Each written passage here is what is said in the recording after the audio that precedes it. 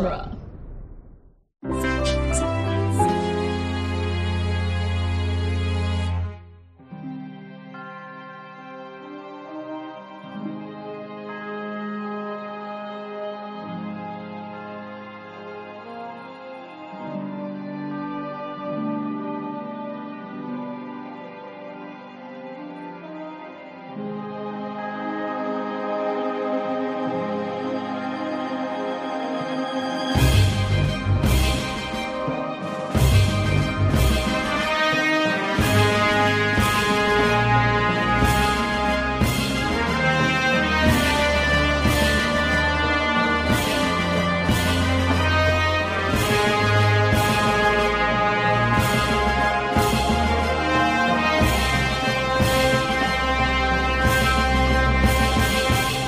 It's Franchiseography, the podcast that digs deep into the entire filmographies of Hollywood's biggest film franchises. I'm Nick Jimenez.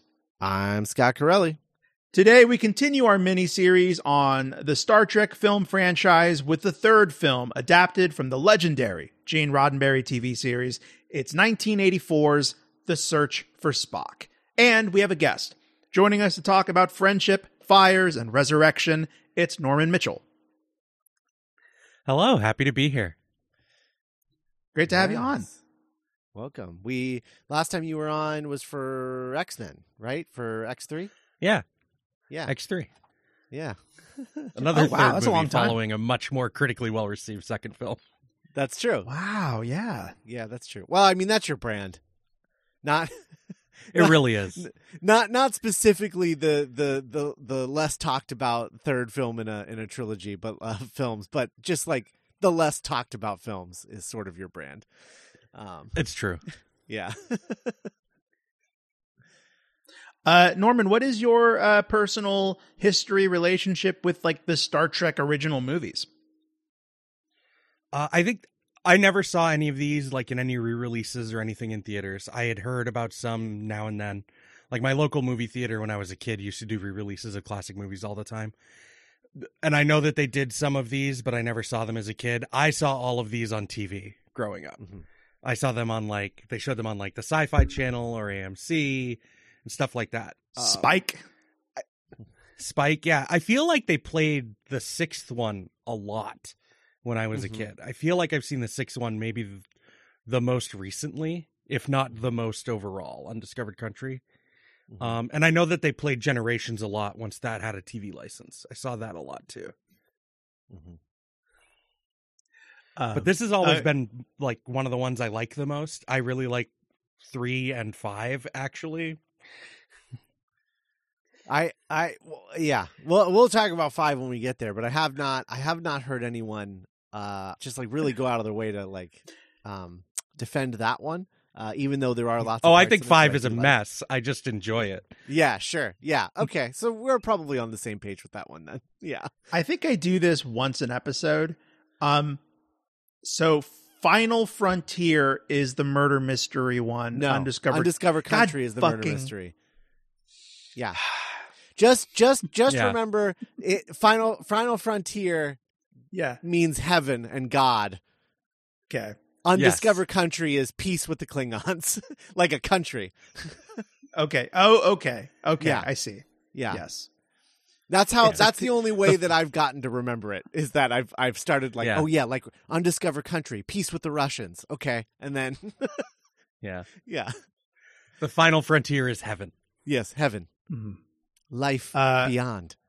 If Klingons are near, it's not Final Frontier. Yeah. Hey. Here you go. Nailed it. If Sarek is around, it's really spiritual. Yes. True in this one too. Mm-hmm. Mm-hmm. Really interesting Vulcan stuff this week. Mm-hmm. Scott, do you have any so this is a movie that you and I talk about a lot and use as a reference point a lot when we're writing. Yeah. So I every time I watch Wrath of Khan, I'm always like, oh no, Wrath of Khan is great. There's no way that I like Search for Spock better than Wrath of Khan. Wrath of Khan is like a perfect Star Trek movie. And then I watched Search for Spock, and I'm like, no, I do like Search for Spock more. And I know that's crazy because like the plot and the story for Wrath of Khan is so good, and the thematics are so good, but God damn it, do I just like the crew being buds and hanging out and pulling capers together. It's so fun. It's so fun seeing them go out on a limb to save their friend. And just like, to me, Search for Spock is the movie where the Enterprise crew stop being coworkers and become a family. And sort of become what, in my mind, the iconic version of all of these characters happens here in this movie. Spock aside, because, you know, Spock is a lot of things, but I don't know that I'd call him iconic in this particular movie. But everybody else, I think, has like a really killer moment, you know, sometimes multiple killer moments. And it's not just about the Trinity anymore. It's the whole crew. The whole crew becomes an ensemble rather than like a trinity of characters with supporting characters. They all sort of become one big ensemble, which then carries over into like the Abrams reboot and all of that stuff. And that's what I love. I just love all of these characters together, having their personalities and interacting with each other.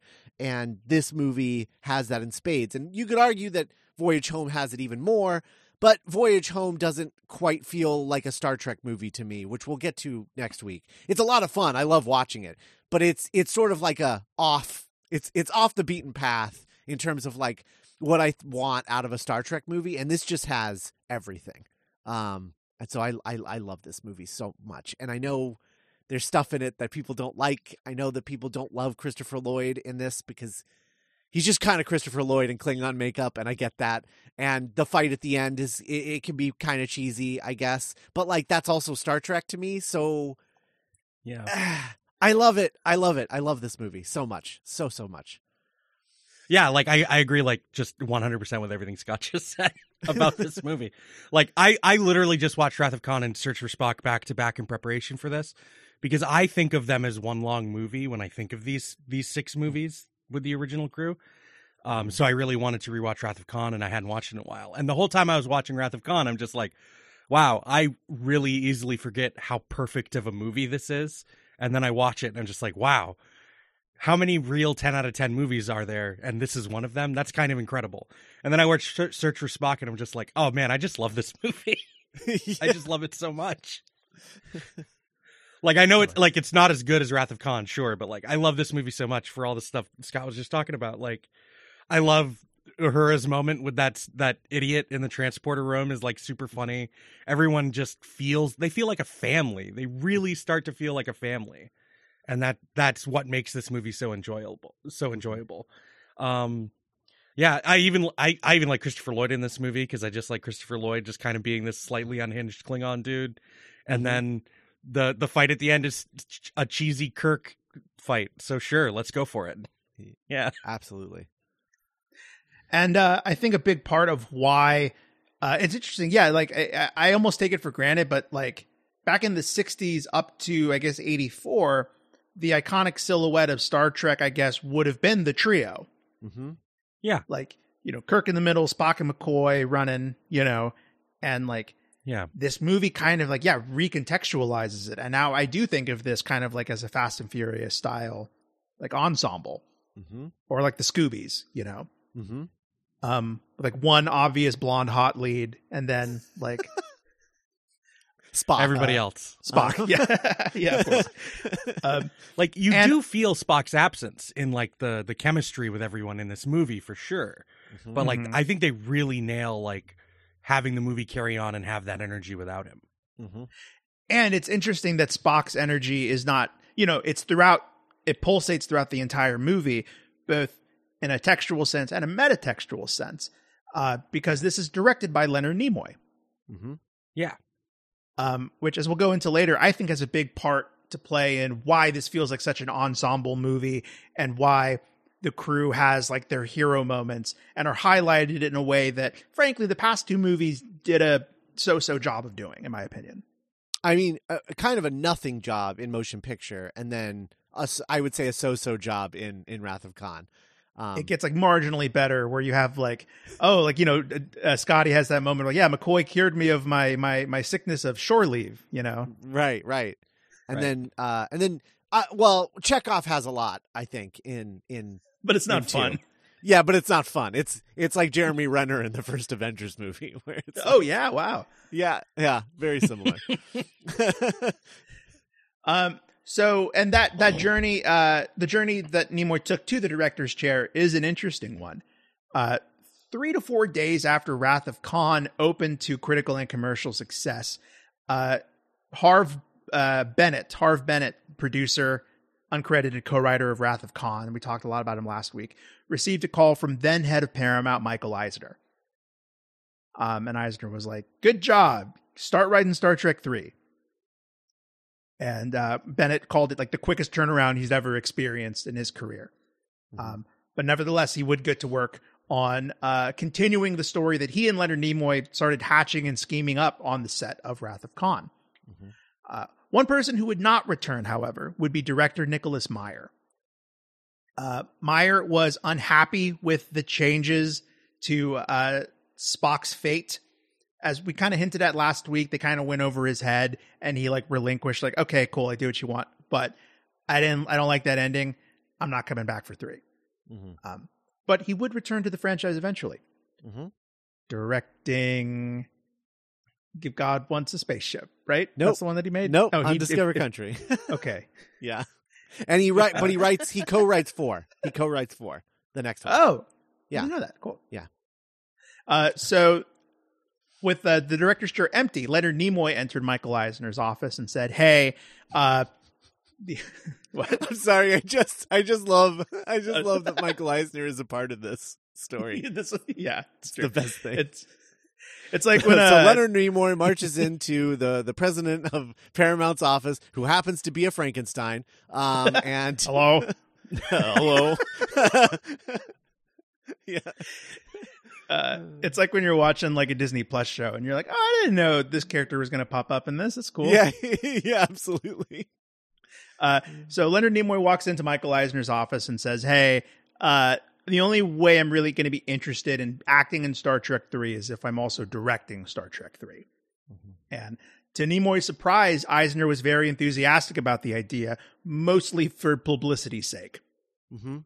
Publicity, and I imagine money, because if it's his directorial debut, like he's not going to cost that much, like, as a director. Right. Going to be a lot cheaper than any other director he could get. Yeah, I didn't think about that. And coupled with he was like, oh yeah, like Spock directing the search for Spock. Great. You're hired. Let's do it. And Nimoy was like, oh, awesome. Cool. And he leaves the office. And then like weeks to a month pass by and no word from Eisner's office, no word from Paramount. And Nimoy's like, what the heck's going on? So he calls Michael Eisner himself and is like, hey man, I haven't gotten any like papers or like legal stuff or like, are we doing this? And Eisner was like, oh yeah, I was thinking, why would I let you direct Star Trek 4? You hate Spock. Or 3. Like you hate Spock. In fact, I heard that you wrote it in your contract for Wrath of Khan that Spock had to die because you hated the character so much. So why would I have you direct the movie now that you think it's going to be a hit? And Nimoy was like, that's not true. That's not in my contract. If you want to send an assistant down to pull up my contract from the files, you'll see that that's not in my contract. And I was like, oh, it's not? Oh, okay. I believe you. I don't have to check. You can direct. If anyone has read the Disney War book, this is truly the most accurate Michael Eisner story I've ever heard. I mean, this is just this is what he's like. He takes everything. Oh, never mind. He takes everything at face value he hears. And so, like, regardless, like, he hears this rumor about Leonard Nimoy, believes that 100%. And then Nimoy's like, that's not true. And he's like, I believe you 100%. Okay. Okay. I don't need to check anything. All right, cool. I guess I didn't have to worry about that. Carry on. And so now that both Bennett and Nimoy were on board officially, they got to work on the story. The script actually only took 6 weeks to write. Wow. Ideas kind of came, it's interesting. Nimoy, if my understanding is correct, Scott, I'm not like a hundo on like TOS series trivia, but like a lot of the Vulcan iconography or what we know of Vulcan culture it's from the imagination of Leonard Nimoy. I do think that a lot of that is true. Yeah, I think so. Yeah, I think so too. Yeah, he had like a strong creative hand in all of that. Because also, they were having to create so many alien species on that show. And, I think the fact that he was living as a Vulcan on the show day in and day out, he was like, I need explanations for this stuff. So I'm just going to make this stuff up. And then when they would like do something to contradict that, he'd be like, no. I already thought this through. This is what it actually is. And they'd be like, "Oh, okay, whatever. We really don't care. We're in the Union, and that's it. That's all that matters." And even from like his icon, the Vulcan hand signal, a salute, holds like a Jewish significance, and he drew a lot from his Jewish faith and like Judaism to reflect upon and influence Vulcan culture as a whole. Interesting. And one aspect of Jewish mythology that he drew from was a Dybbuk, which is I'm kind of out of my depth here, but like the concept of a spirit that has remained on Earth in a state of unrest or uncertainty, and sometimes confusion and pain. And so they were like, well, that could be the concept of like, what if Spock's spirit was, they took left everything that was not of the body and gave it to Bones, and like it was up to Bones to like reunion the body with the mind. Yeah. Which is interesting. I think, as an actor, sometimes I like I get self-conscious about overthinking stuff. Like, oh, I'm geeking out too hard. I need to chill out. Like nobody, blah, blah, blah. And so I just found this really inspiring that so much of stuff that has affected to like the lore of this big franchise came from like the imagination of like an actor who, like you said, Scott, was like, well, this isn't on the page, so I need to make it, I guess. Yeah. I need to live in this character somehow and make this feel real. Yeah. Yeah. Yeah, Norman, I'd actually love to hear your thoughts on that if you... I actually just had a question that's like kind of related to all of this, and like the idea that a lot of this like Vulcan culture stuff started to really come to the forefront in these movies. Because this struck me too when I was watching Wrath of Khan, is they didn't use like alien languages in the original series, right? Those started in the movies. Like we hear all this Vulcan and then we hear all the Klingon in this movie. Who wrote that? Who created those languages? Oh gosh. Yeah, no, I don't have that off the top of my head. I'm not sure. But yeah, I think it's like, now we live in a world where like that's a profession you can have, like, the person that created Dothraki and whatnot. Right. Like, I was just thinking about that watching them, just like, these languages didn't exist in the original series stuff. Where did these languages come from? And then they used them in Wrath of Khan and Search for Spock. Well, I don't know all of them, but I know who created the Klingon language, which is a man named, three men, Mark Okrand, John Pavel, and believe it or not, James Doohan. Oh, wow. Interesting. So yeah, apparently I have more questions. Great reporting, Scott. Yeah. As to the Scott, you might find this interesting. So maybe a part of the reason why the script was able to be completed so quickly, Bennett actually worked backwards from Your Name is Jim. He was like, that's the emotional ending I want, and now I just need to find out how to get there. Yeah. Interesting. Very interesting. And on the directing I really side like the of last things, scene of this movie. Yes, I do as well. I think it ends the movie on a high note. Nimoy was really attracted to the idea of making things big and operatic and like large canvas. In the script originally, Bennett wrote the Romulans to be the ones who are after the Genesis device, but Nimoy had it switched to Klingons because he felt they were more theatrical. Interesting. Yeah. And I guess speaking of the Klingons, it does, however, I will say it does make a lot more sense for the Romulans to want the Genesis device it feels more like a Romulan plot than Mm. Klingons wanting the Genesis device. I don't know what Klingons would even want with the Genesis device.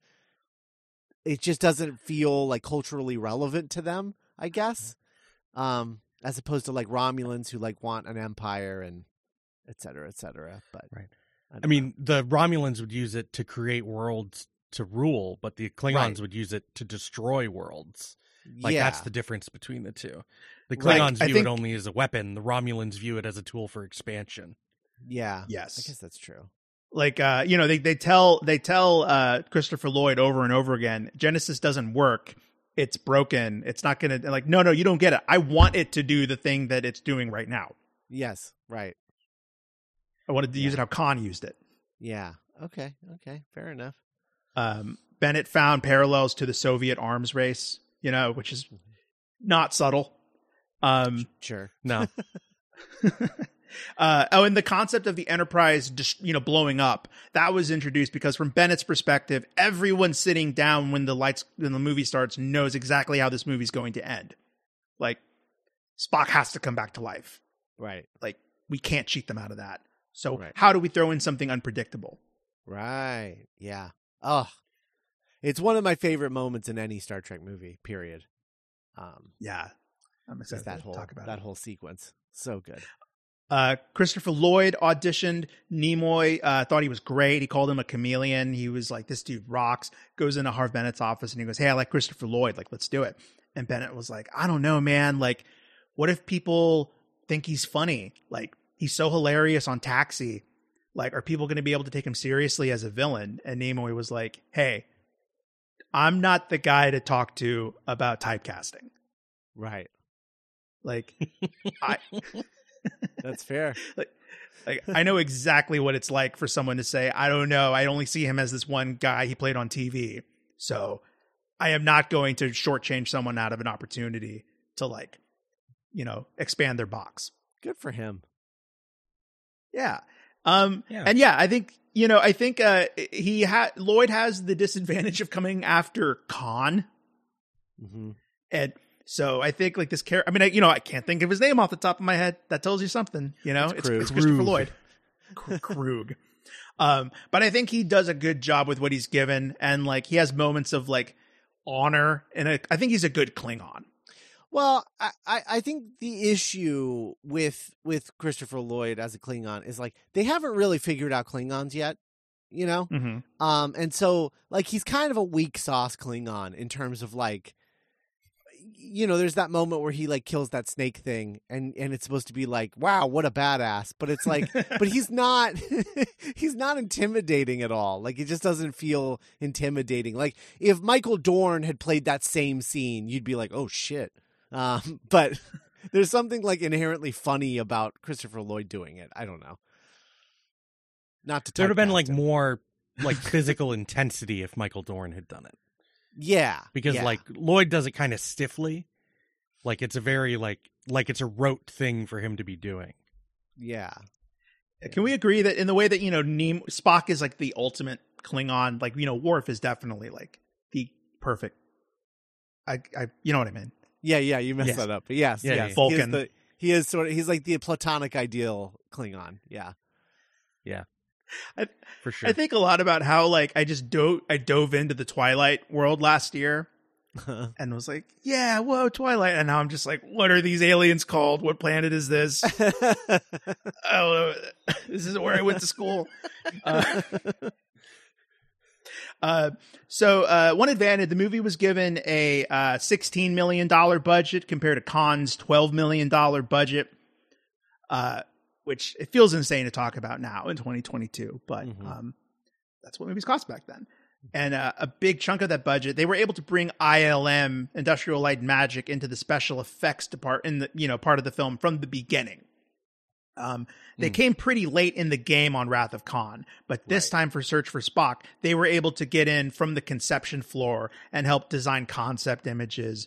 And watching this, I found the ship stuff to be, like, really impressive and, like, a big, like, building upon what Wrath of Khan did. Oh yeah. Absolutely. Yeah. For sure. Yeah. Like there were times where I actually thought like, oh, did they remaster this? Did they like go in and do like, oh, I know those are models.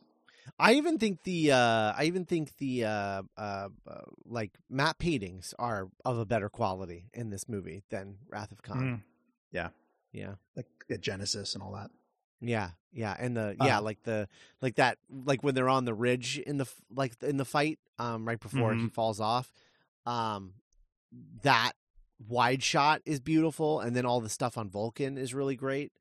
Vulcan's gorgeous. Really, really beautiful matte paintings in this one. Yeah, they really are. They still hold up. Mm-hmm. Right? Absolutely. Yeah. No, it's definitely a pretty movie. They tried really, really hard to not have the Enterprise blowing up leaked to the public in the way that Spock's death was leaked. So they deployed a lot of measures that are actually pretty common now in today's like post-Marvel world. Like scripts were chemically altered to where they could be like traced back. No one on the production side of things were given complete scripts, only like what they needed to like do their jobs and build the stuff they were hired to build. Mm-hmm. There were fake titles. The word Star Trek wasn't allowed to be used. The word Spock wasn't allowed to be used. The movie, one of the code names used was Trois. Nonsense.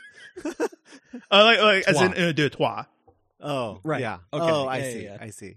Gotcha. And despite all of that, the Enterprise blowing up was in fact leaked and ended up being spoiled in fan magazines back in the 80s.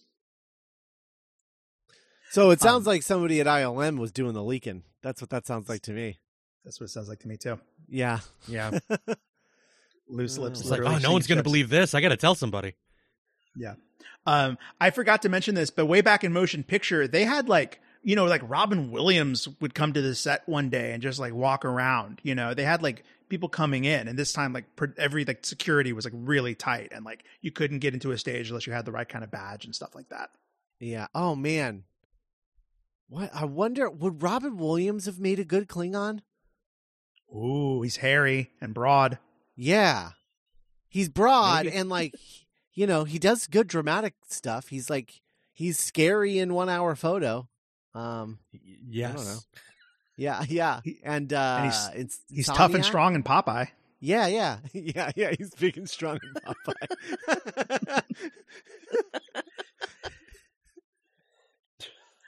He would have been a good like Q type character as well. Yes, definitely. Man. I mean, he practically played one on TV, right? Yeah, they could have made Star Trek II: The Wrath of Trelane, and he could have played Trelane. I don't know who that is. It's a Star Trek episode, The Squire of Gothos. Yeah. Yeah. Oh, okay. Yeah. Anyway, It's like one of the many proto Qs littered around the original series.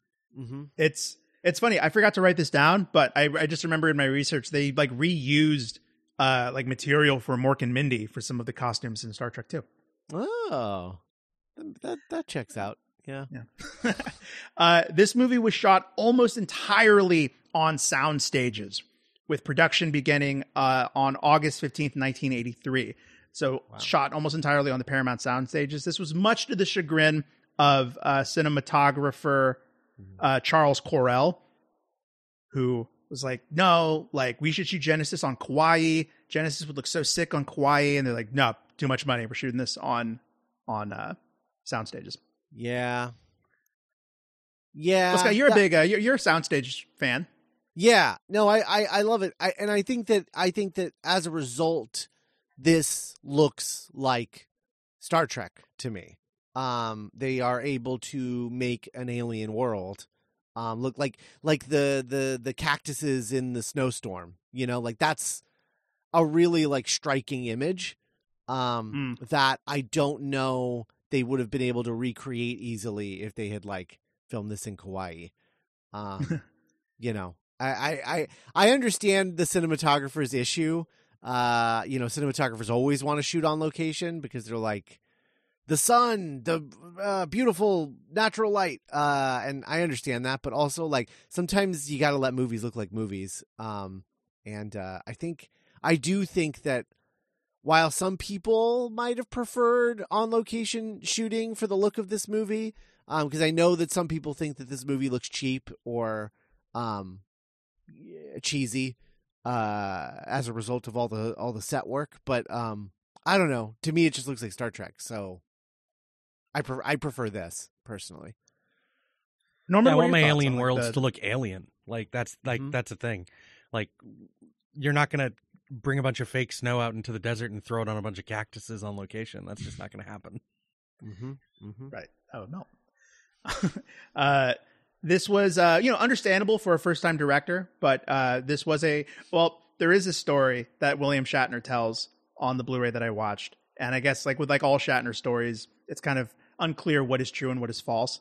But his recounting of this story is Leonard Nimoy came to him and he was like, "Oh, Bill, you got to help me.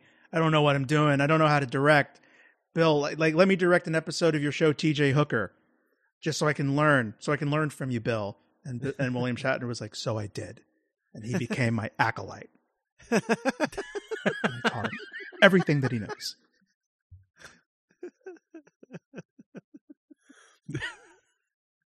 God. Then you'll talk to Leonard Nimoy, and he was like, "Yeah, I surprised Bill on set when I showed up to direct an episode of T.J. Hooker." Yeah. Another great William Shatner story I learned on the research was, understandable for a first-time director, production was running a little bit behind. And Shatner, like a lot of popular, working actors at the time, had his, year scheduled within an inch of its life. Mm-hmm. And he needed this movie to wrap on time so he could go immediately into shooting the new season of T.J. Hooker. Mm-hmm. So one day he's like going to set and he's like, we're running a little bit behind, man. We really got to cook it. We're going to time this just right. And out in the corners of the studio lot and like the building and the soundstage, he sees, flames creeping in. And there ended up being a big fire on the Paramount lot where several studios were like fully on fire. Very famous. And Shatner's first thought, like his animal instinct first thought was, we're going to lose a day. And so Not people might be in danger. no, TJ Hooker. And so he before the My show, firemen no. get there.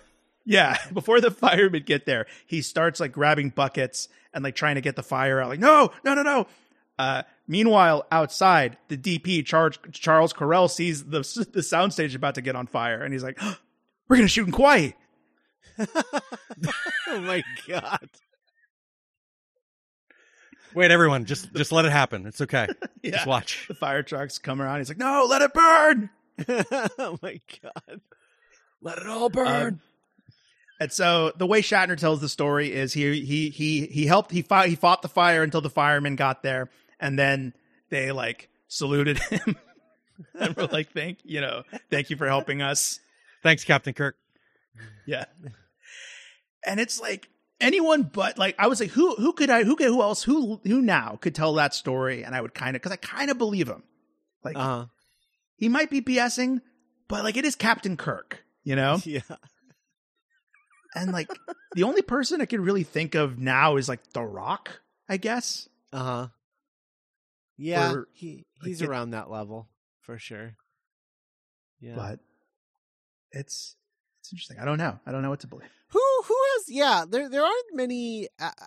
I guess. Well, Vin Diesel sort of has a similar, like, charming ego about him, where he has like this massive ego, but everyone is just like, this guy. Like Nimoy, like Vin Diesel, I could see them like putting a fire hat on him so he feels like a big real fireman. Yeah. And like, oh, that's fun, good for him. Yeah, he gets the fire department's like Medal of Valor or something. Yeah. It's for my it's like family. when they let Elvis in. Yeah, my firefighter family. And I guess to end that note, or just before we go into the recap, a big part of Nimoy's like reason for directing the movie, what he saw like thematically, was he wanted to ask the question: how deeply should a friendship go? What are the sacrifices and obstacles that a friend is willing to go through for another friend? and like Mhm. what are the like what is the cost of that friendship? And another thing he brought to the movie that I found interesting is what he called an actor's point of view. He looked at the success of the show and he says, one thing that I don't think is getting enough credit for why this thing has worked for like 20 years now is this crew, this cast. Like, without this specific group of actors in these roles, we wouldn't be making the third movie based on Star Trek the series. So I'm really going to come into this and I really want to highlight and like show why these characters and these actors are so like endearing after all of these years. And I think that shines through in the movie. Mm-hmm. Yeah. Yeah. Absolutely. And Scott, so this is, I think it's cool that Norman watched these like, Spock and Wrath of Khan and Search for Spock in a row, because this really feels like a serial. Yeah. Yeah. And so does the next one, actually. It's just not as conjoined with the Genesis device as the first two are. But it really does feel, I mean, it literally, I think the next movie like picks up like a day later or something like that. So, but this is a hell of a week. Yeah. So, yeah, I know. Yeah. So we start with this tiny recap screen at the center of the screen, and then like slowly zoom in as Spock gets closer and closer to death. We get closer and closer to the tiny screen. It reminds me immediately. It reminded me of the first trailer for the Star Wars special editions, where the first trailer is just like a TV, and it's like, for years we've only seen Star Wars like this, and it's like you're watching it and it's like in mono, like, and there's like little X-wings fighting, and then it's like, but now, and then like an X-wing boom, goes past the screen, and you're like getting to see everything on the big screen again. That's what this reminded me of. It was like, I was like, oh, it's just like the Star Wars special edition trailer. Nice. But yeah, we basically get a truncated ending of Wrath of Khan, with, the funeral and they fire his casket, his tube, out into space, and it lands on Genesis. And then we go into the opening credits. And I just want to tell this fun story, because I've been watching all of these with Bethany and past guest of the show, my wife Bethany. And we got to the credit for Sarek, and she was like, his name is Sarek, and I was like, yeah, and she's like, so his name is just Star Trek without any T's? And I was like, yep. Holy shit. Wow. Yep, you're right. I wonder if anyone's ever noticed that before. I don't know, but it was really funny. And so every time there was a scene with Sarah, she was like, oh, here comes Star Trek. There he is. Star Trek, father of Spock. Oh, man. This is my father, Star Trek. The audience is like, wait, is he the title character? Is the show about him? Why is he on it? So anyway, so the actual movie opens with Kirk and Morning, and sort of like wandering around the ship, and like the Enterprise is heading back to dock. One thing I really liked about, like, just like the opening moments on the Enterprise. Yeah. I feel like the move with blockbusters today would be to, like, 5 years later or 8 months later. And then it's like, Chekhov getting coffee with Kirk, and it's like, it's time you started letting go, Kirk. It's been 8 months or whatever. I really appreciate how it is like minutes after Khan, and we'd have to sit like with Kirk as he's like literally in like the immediate aftermath of like mourning. Right. Like at most it's like 12 hours maybe. It's just however long it took them to get back to that space dock where they left in Khan. Like there's that part where Chekhov has to man, Spock's old seat at the bridge, and he's like, "Oh, this is weird." Right. And that young cadet is like, is it going to be like a ceremony for us? Yeah, are they going to throw like a big party for us because we're heroes? He's And like, just yeah, like, big you, party. my best friend died, you son of a bitch. Right. I really like the delivery of that line though. It's like Lord knows we deserve it. We paid for it with our dearest blood. Mm-hmm. Yeah. Yep. There's a lot of really good Shatner in this movie. Yeah, there is. And he should credit Nimoy more with that than he does. Oh, There is a lovely bit at the end of this, like, little featurette on the Blu-ray. Thank you to our Patreon supporters for making that possible, by the way. Where Nimoy just goes off on, like, everyone craps on this guy for being big and having, like, saying lines weird, but, like, that makes the show. Like, that is Kirk, and, like, his jauntiness and he's unafraid to be that big, and he owns his character, and I'm really happy with the stuff I got out of him in this one. Yeah.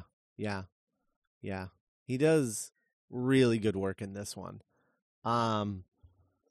So then we meet Krug, who is meeting up with some Klingon lady, like an ambassador, I think, who has like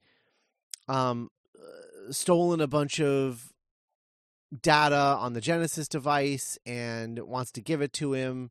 But he wants to, so he takes it, but she knows that like she's doing this for like, the greater Klingon Empire, and that she's going to be sacrificed because he doesn't want a paper trail, basically. And so she blows up that ship. So really quick introduction and execution of this Klingon ambassador lady, who seemed like she could have been a cool character. I don't know. Doesn't even have a Norman, name. what do you? Yeah. Yeah. What do you think? Like, cause I had a question too of like, wait, couldn't she have just teleported her out? Like, what were we, but what are your thoughts? Yeah, like especially because later in the movie, like we see that the Klingons have transporters because they beam up. Like there's actually, do they? Yeah, they do. They absolutely do because they beam up and down on the planet. Like they don't use like a shuttlecraft or anything like that. So yeah, like he absolutely could have. It's very strange that he did not. But if she's like an important political person, then I guess there's more danger for her knowing and being out there. So like, it's kind of shaky either way. Mm-hmm. I would argue, or Scott, please. I was just going to say, I also think that Krug is stepping out of line. He's a little bit of a rogue from the Klingon Empire, where like he's thinking like, I feel like he's an extremist in terms of like, he's like the MAGA Klingon, and she's like, and she is related to that, they're edgelords. Where was this Klingon ambassador on January 6th is what Scott was saying. Yeah, absolutely. 100%. She let him in the back door, without a doubt. And I think that, I think that's why everything has to be on the DL, because it's sort of like, for honorable reasons, like she can't disassociate herself from her ambassador duties, but also she doesn't believe in peace with, the other Federation, with the Federation or the Romulans or any of that. And so I think she's on Krug's side of things, where he's like on the edge and like is like, no. So I'm going to get this weapon and then I'm going to bring it to them. And then they're going to be like, oh, well, I mean, if we have this weapon, then yeah, let's annihilate everybody.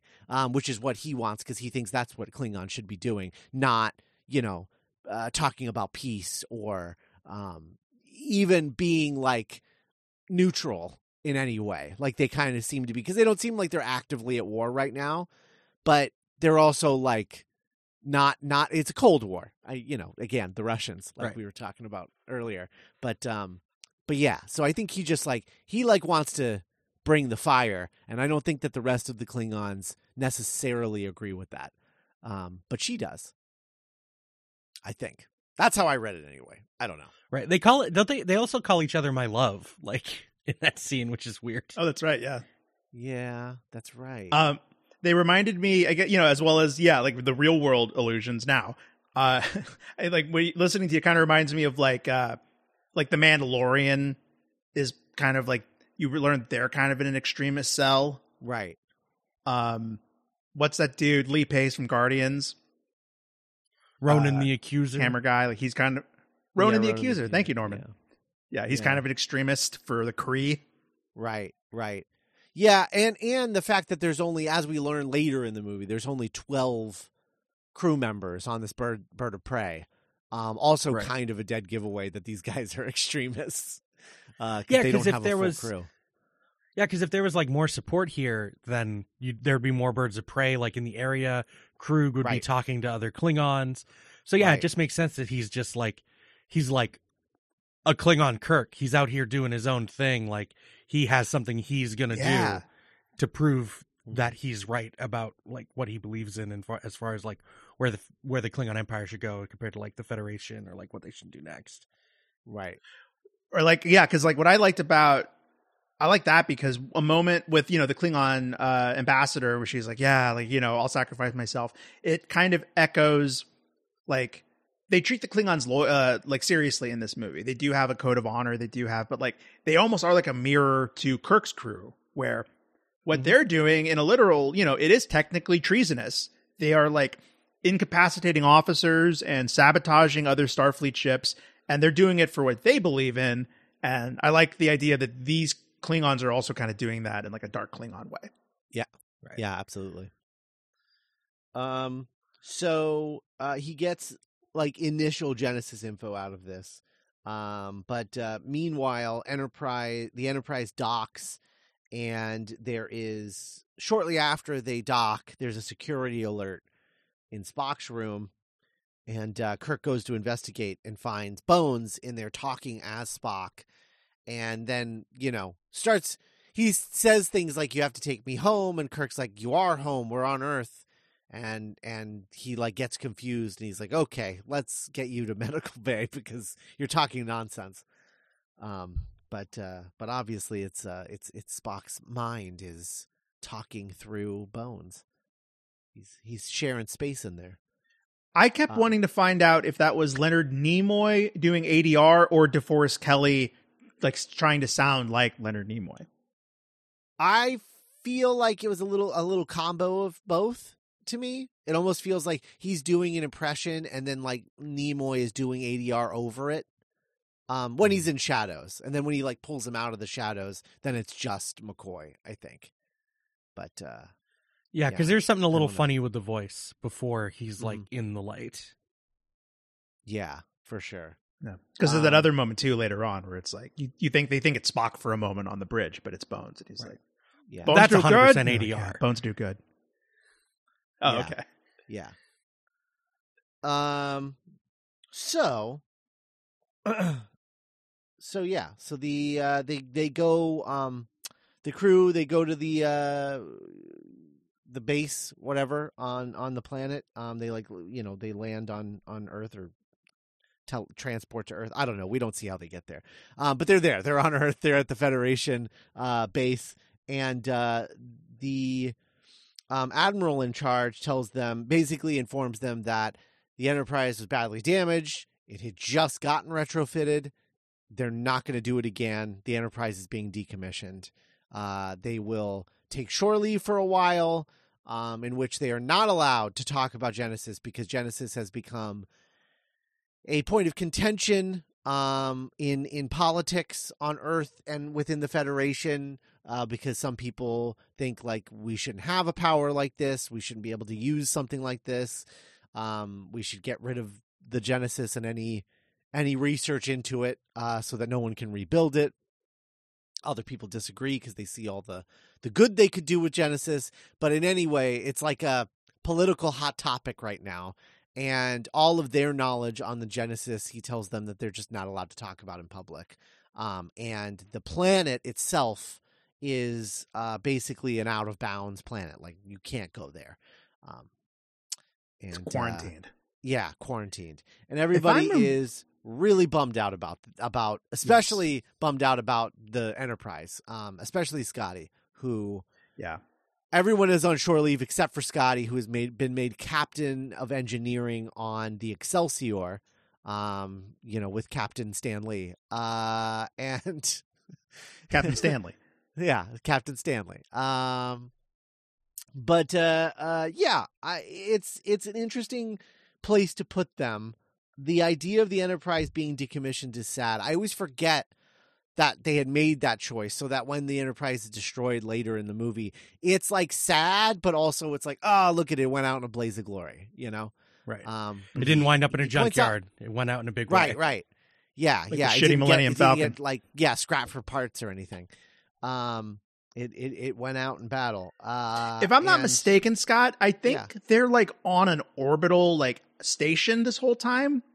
And I think that's why you don't remember them going to Earth. Okay, because they do go to Earth because we're in Kirk's apartment on Earth. That's true. Later. That's true. That's where the Sarek Admiral shows is up, on right? Earth. Yeah, the Admiral is on Earth as well because he goes to ask him to. Yeah. Okay, then you're right. So that's why I'm confused because they're in a room with no windows, so it could be either place. I guess I don't know. It's cool to see them finally acknowledge like that dude is like Jim. Like the Enterprise has been out at sea for 20 years. Like it's time. It's time. Yeah. You're old, Jim. Yeah. How do you feel, Jim? Feel bad, man. I love seeing Kirk's apartment again with all the old stuff on the walls. Really cool. Before there, though, we do get reintroduced to Saavik 2.0, and Kirk's son David, his adult son David, who are on a science vessel called the Grissom, in which they're like in orbit around Genesis, and they find life on Genesis around where Spock's tube is, Spock's coffin, and they're like, well, that seems worth investigating. Should we go down there? Because if we send a living guy in a coffin down to her, we should probably go save him. I thought I heard the Our goofy bad. yell when we yeah. Whoops. When we launched him into space. And David's hey, like, Spock, my your dad's Uber's gonna here. love me. So Christy Alley did not return to the role of Saavik because she was worried about being typecast. Hot take. I don't have the actor's name memorized, but Robin I Curtis. Think Robin Curtis. Thank you. I don't know. I think she does a really solid job. She's got a little bit better of like the Vulcan energy compared to Christy Alley. Like I just watched these back to back, and like there's casting whiplash for me because I forgot that Saavik changed actors. But I was like, I like Robin Curtis a little more too. I like Robin Curtis. I will say that they give her hardly anything to play with here.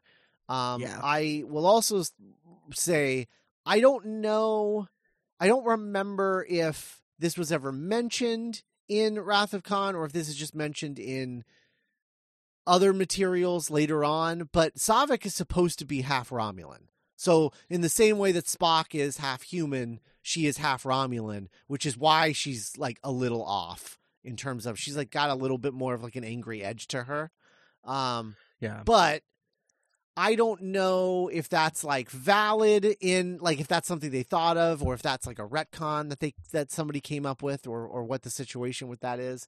But in any event, I have heard the typecast thing. However, I have also heard that she didn't want to come back if she wasn't going to be the new Spock because that was the intention originally with Wrath of Khan was that Spock was going to die. We need a new Spock, and here's Saavik. And so Saavik was going to be, quote unquote, the new Spock going forward. But when they decided to bring Spock back, that left Saavik with not a real role. And Christy Alley, who at this point was on Cheers, was probably like, "No, I'm good. I got a pretty good gig over in Cheers, so I don't think I need to come back for this when it's not even like a real role anymore." Which I also understand. So I don't know. Norman, what do you think about the idea? Because I presumably that was like the quote, the Meyer cut is Spock says dead, and they're like, "Hey, 3 cheers for Sarah Saavik, the new Spock." How do you feel about that conceptually? I mean, I can see like why there would be a drive to do that. Like if you're going to get rid of Spock, someone needs to fill like his kind of sardonic role in the cast to like keep all the crew chemistry together. So like you need to carry that forward with somebody. So if you're just going to have another Vulcan step in, then I guess that's what you're going to do. It's very ironic that is almost exactly her role in Cheers. Yeah, it's true. Right. The Romulan thing also doesn't come up in Wrath of Khan as someone who just watched that. I think there is a subtle thing that you're supposed to take that she's not 100% Vulcan when she's crying at the end, because that's not something that we would see like a Vulcan do. Yeah. Man, it's hard being a Vulcan. Right? I feel like I don't know. I like Robin Curtis as Saavik fine, taken in a vacuum, but I think that she's doing like such a completely different thing than Kirstie Alley was that it just doesn't even feel like the same character to me. Right. And that's my main issue. Is just like she's so far removed from what Kirstie Alley was doing that it just doesn't feel right. But taking it in a vacuum, I don't dislike her performance at all. Yeah. And like this is such a serial. This is so like this, and now the continuing story that it's unfortunate that you don't have that through line of like, oh hey, Saavik. Yeah. Right. Right. It kind of puts them in a hard spot when Kirstie Alley didn't come back. Also, like, where's Dr. Carol Marcus? Not even mentioned. Yeah. Not even mentioned. Retired after the events of Wrath of Khan. She's just like, I'm done. That's it. No, I think didn't they mention that that she went to go, she's like in all of the political negotiations about Genesis. She's like involved in all of that political nonsense, I think. I believe you, even though I may have missed it, but like it makes so much more sense that they would be like, oh yeah, here's a line explaining what she's doing. Yeah. Right. I think that's what's going on. I don't remember where I heard that, but I feel like at some point somebody was like, Dr. Marcus has been like, talking to everybody and blah, blah, blah. Yeah. I'm pulling a Michael Eisner and believing you at face value. Fair enough. And if no one did say that, well, then there's my no prize. That's what she's doing. Speaking of Captain Stanley. So I think that, but then it's like going forward, right? There's another actress who plays a Vulcan in a future Star Trek movie, Kim Cattrall, who plays the Vulcan in Samantha. Yes, indeed. In Undiscovered Country. I think that like if they had been able to find her and had her just play Saavik, I feel like it would have been a closer 1-to-1 from Kirstie Alley to Kim Cattrall. They feel similar, like a similar vibe. For sure. Like a similar actress type. Like I feel like they would go up for a lot of the same roles. Whereas Robin Curtis just feels so far removed from Kirstie Alley that it's odd. It's interesting. I didn't know. I don't think they say in both movies that she's half Romulan, but as soon as you said that, I could kind of see that in her design. Mm-hmm. Totally.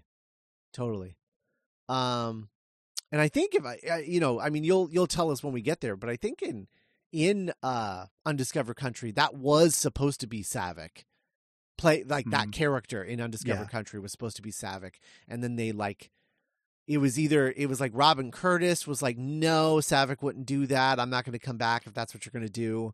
And so then they just made a new character, I think, if I remember correctly, but I don't know. It's interesting. Saavik is a weird once, character. just do it again. Yeah, Saavik's a weird character. Like, there's just a lot going on with that character. They tried lots of stuff, and none of like the end of this movie, and they abandoned it immediately. But like the end of this movie was supposed to suggest that she's like pregnant with Spock's baby. Put a pin in that. I'm gonna bring that up when we get to the final scene of the movie. Yeah. Okay. All right. Yeah. Anyway. Okay. So they're gonna go investigate on Genesis because they're like, LOL, that dead guy we sent to Genesis might actually not be a dead guy. So Drake, where's the body of Christ? Yes. So then everybody's hanging out at Kirk's apartment in San Francisco, and then Sarek shows up, ruins the party, just really puts a damper on everybody's spirits. I think it's adorable though that when the doorbell rings, Kirk's like, "Oh, Scotty's here." Yeah, that is good. Only one of us is missing. Must be Scotty. Right, but, yeah, but indeed it is Ambassador Star Trek. Ambassador Star Trek. And so everybody else leaves, and they have this conversation where Sarek is like, look, if Spock went into a situation where he knew he was going to die, he would have given you his best friend in the entire galaxy. He would have mind melded with you to save his spirit. And he's like, he didn't do that with me. And so he's like, can I just see if you're too stupid to realize that he did it? And he's like, yeah, sure, go ahead. And so he mind melds with him. And he's like, nope, you're not too stupid. You're right. He didn't do that with you. Who the hell did he do it with then? Because he definitely would have had to do it with somebody. And they go and they look at security tapes and they find him doing it with McCoy. And they're like, oh, that's why McCoy was acting like a complete maniac.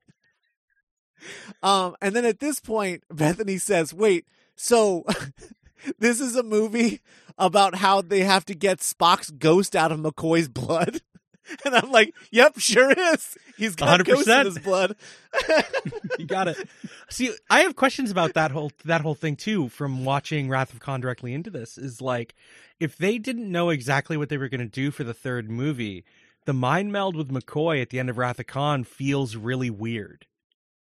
Mm-hmm. So where was that originally going to go? It wasn't going to go. It was never a part of the plan. It was something that the producer and Leonard Nimoy came up with on the fly.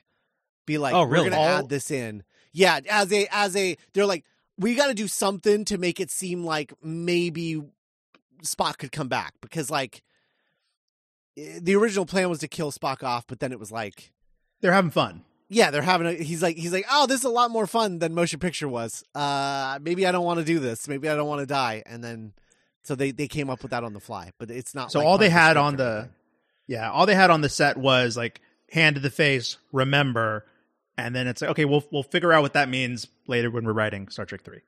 Interesting. So like if they had actually decided to like keep Spock dead, I really wonder where that would have gone. Like if anything would have been done with that, because there's so much focus on it in the moment in Wrath of Khan.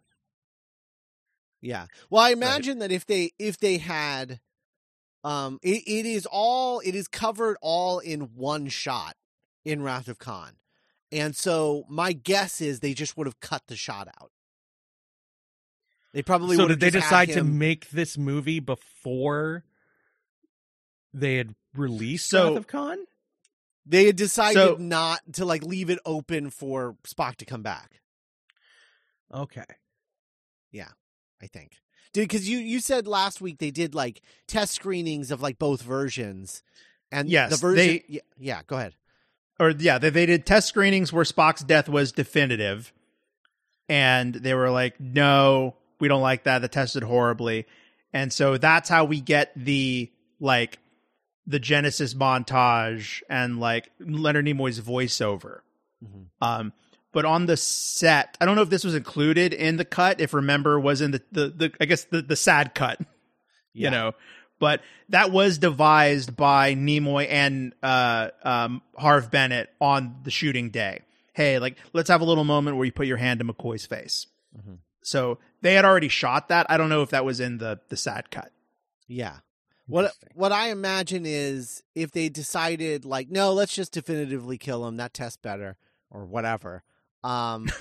They probably would have just like had Spock like do his nerve pinch on McCoy and then just cut to him like turning around and going into the thing, and that's it. And that would have been the end of that. Because it was like it's shot in a way that is very easily like cut outable. So right, yeah. Like I just wonder what would happen if they're like, we're going to leave it open, and then like something happens. It's like, well, we can't do that anymore. What would they have done in the third movie? It would have been the great, like, fans would still be talking about it today. Yeah. Right. Well, or maybe they would have gone a couple of movies and then brought Spock back. Like, maybe we find the adult like, Spock later. Yeah, you know what? I want to come back. Let's do this. Yeah. There's a post-credit scene where The Rock goes into Eva Mendes's office and he's like, "You believe in ghosts?" and drops like a file on the desk, and it's Spock. Yeah. There's because there is a version of what happens here where like we never return to Genesis. Genesis is fine. Like it's not all fucked up, like Right.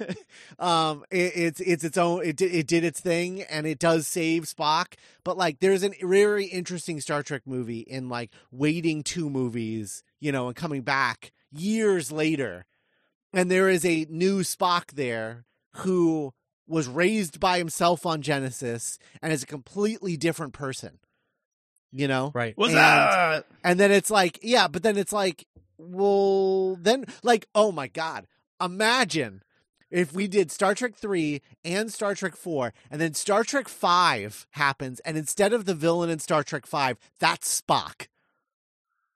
Oh, wow. Like, the hood drops at the beginning out in the desert, and it's Leonard Nimoy, and he's like, do you believe in God? And everyone's like, what? That would have been insane.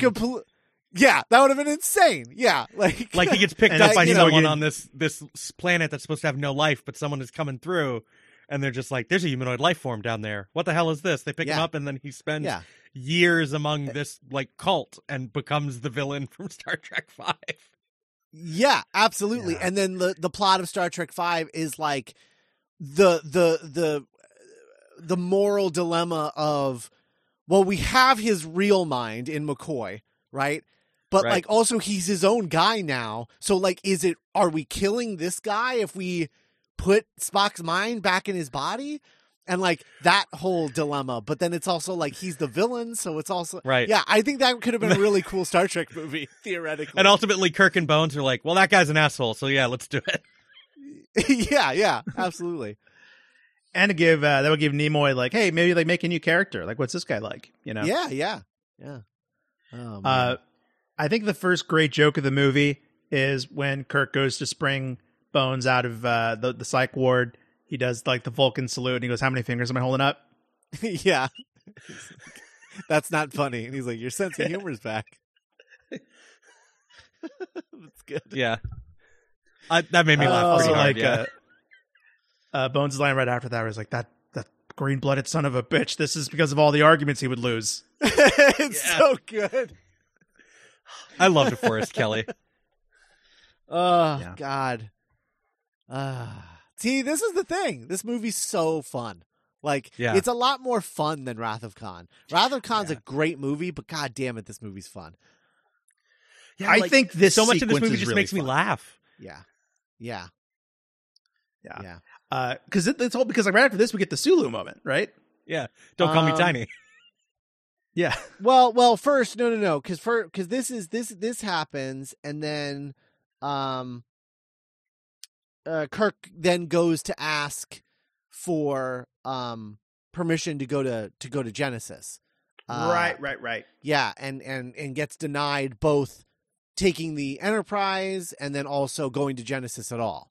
I thought that was a really interesting scene because like the way the Admiral is like, look, I don't know how I feel about Vulcan mysticism, and yeah. suddenly like, knowing about like kind of, the origins, how like Judaism is sort of intertwined with like Vulcan culture and like Sarek and Spock being one of the few Vulcans. It just kind of reminded me of when you see like people in the workplace being uncomfortable about like, oh, like, like Michael doesn't celebrate Christmas, Yeah. or like that like prickliness.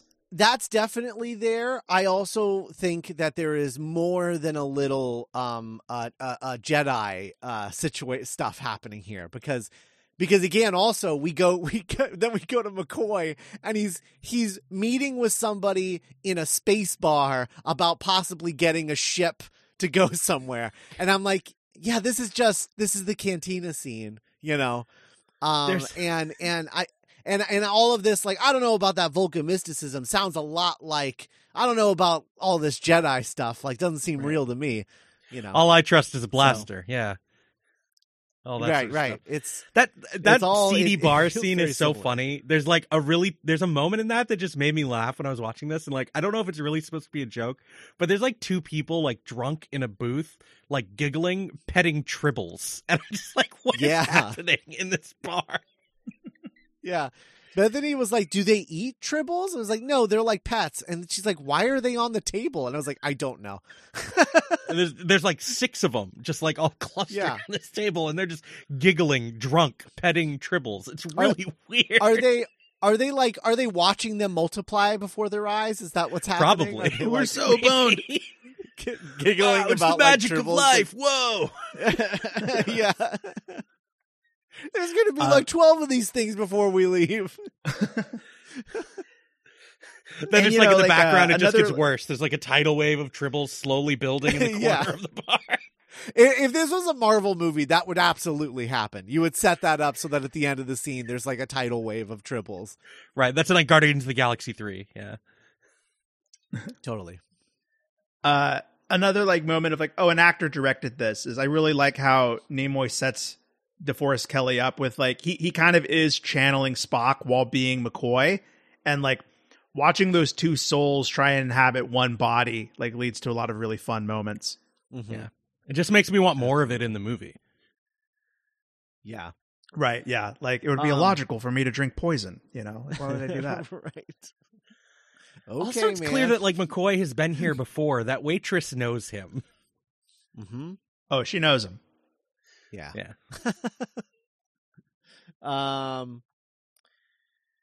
Yeah. So meanwhile, Saavik and David, they go down to the planet. They follow the life form, and then they find Spock's coffin. But it's got like all of these like critters climbing all over it. And David realizes that they are like amoeba that were on the ship when it landed that evolved into these creatures. And they're like, well, there's your life form. And then they open the coffin and it's empty. And it's like, well, there's another one. And then it like somebody screams in the distance and they're like, okay, we should probably go follow that. Right. They scream and the ground shakes and they're like, that can't be good. I like the sort of slow roll reveal of like what is wrong with Genesis. I think it's done really, really well. I think. Yeah, we don't learn about like the proto matter yet, right? No, not yet. Okay. So, meanwhile, Kirk and Sulu and Chekhov. So Sulu and Chekhov both agree to help Kirk. Kirk's like, I'm gonna go out on my own. They're like, we're coming with you, and he's like, cool, I need the help. And they devise a plan, and Chekhov goes on to the Enterprise with Scotty. Meanwhile, Sulu and Kirk go and break McCoy out because he was arrested for saying the word Genesis too loudly. And trying to Vulcan neck pinch a security officer. Yeah. Yeah. So he just. I wonder what happened to that tank. backwards speaking guy. Genesis. He probably got arrested too. Yeah, that guy. I hope so. Scott, it brings me no pleasure. Well, Norm, and it brings me no pleasure to tell either of you that Leonard Nimoy did cut a McCoy barroom brawl from this sequence. Oh my God! Oh, that would have been incredible. Wow. I want it. I wonder. Is it in the director's cut? Is there a director's cut? Yeah. Well, that's the thing. Is like I don't. It must not have looked good. That's the only explanation. Because like, why would you cut that otherwise? Like so many, like yeah, the potential for antics and shenanigans. Is, Oh man. Because it feels like they set God, up a that bunch would've been as so you good. like go through. Like there's a bunch of set pieces that would be like, oh, like someone's going to go through this table with all these tribbles on it. Right? Yeah. Yeah, That's true. Yeah, absolutely. Man, that's a bummer. That would've been I love that Chekhov and Sulu seem to have coordinated their outfits. Mhm. I like all the outfits in this movie. The like casual outfits look great. I love it. Yeah, Yeah, they do. Oh, Sulu's fit is sexy. Sulu wearing that leather jacket like a cape. That's good stuff. Yeah, His like that's real form good. when he's blasting the panel, you know. Yeah. Good stuff. Yeah, I really like the costume design. I'm not But, necessarily crazy about like the really dark set design between this movie and Wrath of Khan, but I do really like all the Mhm. costuming in both movies. Yeah. Costuming's good. So they meet up with Uhura, who is working a transporter with this like young dude who's just like, hey, you're on your way out. You can work here if you want, but I need to do something else because my career is just starting and I need to become a captain or something. And she's like, Jesus Christ, this guy, I can't wait to shove him in a closet. And she does. That's great. It's really interesting the way this movie its perspective on the young. Mm-hmm. Like in most stories like this, most blockbusters is usually like, you know, you want the hot young 20, 30 somethings, and then, you know, the old people can just like go die in a corner. And this movie really like between this guy and like, are we getting a parade guy? You know, it's like, no, like the young, they're stupid. They don't know. They haven't survived what we have. They don't have the experience we have. And we are constantly underestimated and being told to put out to pasture, but we still have a lot of, you know, gas left in the tank. Is this the vibe that people who don't like the sequel trilogy wanted out of the sequel trilogy, where it was just all the old people? Yes. Wow. I never thought about that. Yeah. That's interesting. Right, because these yeah, whole like six, Leia, all Luke, six of and these Han. movies are about not passing the torch. They're about continuing to be the badass. And then it's not until the TNG movies that the torch is actually passed from one generation to the next. Yeah, because like, you know, with the exception of Savick, like there are no legacy, like we're going to give you, the franchise is going to be yours, Sarek. Like no one was even thinking about, they're like, no, it's Kirk and Spock and McCoy and Uhura. And compare that to Star Wars, where it's like, well, we need a fresh young faces to pass the torch to. When I think, a bunch of people just wanted like, no, we want Search for Spock shenanigans with just, you know, Luke, Han, and Leia. Yeah. Which is interesting. The idea of like introducing a new cast of characters is interesting when you consider the fact that like, you would think that the purpose of that would be like, because we're just going to keep making these movies forever, but then they stop abruptly with 9. And so then it's like, it's like, well, then why did you do all that? Because we're not, like, you know, according to all of those actors, we're never going to see those characters again. Yeah. Like I was going to say, they kind of burned, like, they're like, no, like I never want to play Poe again. I never want to play Finn again. You know, like Daisy Ridley's like a shaky maybe. Yeah. And like, what was the point of all of this? Like, what are we? Right. And it was just a perfect storm of like, they all felt like not necessarily treated the best by Disney, the horrible fans, like in the backlash that created. And it's just like, these actors just don't want anything to do with it anymore because they didn't get anything good out of it. Yeah. Mm-hmm. Yeah. Man. Like, I think the best thing they could have done is either go all in on like Star Trek movie versions of Star Wars movies, of Star Wars sequels, or just not had any of the legacy characters at all in those movies. I'm not super fresh on that Michael Arndt script that was rejected, but I feel like it leaned in one of those directions, and like the powers that be didn't like it. Yeah, I think it leaned in the no legacy characters, and it wasn't the powers that be, it was J.J. Abrams that didn't like it. Got it. He was not on board when he was writing that script. And then he came on board and read it and was like, this isn't what I want. I want Han. I want Luke. I want Leia. Well, maybe not Luke. Right. I mean, like, if you were going to make whatever. a Star Wars movie, wouldn't you want to use Luke, Han, and Leia? Like, I get the drive for that. I understand it from the perspective of someone who is J.J. Abrams' age. Yes. Sure.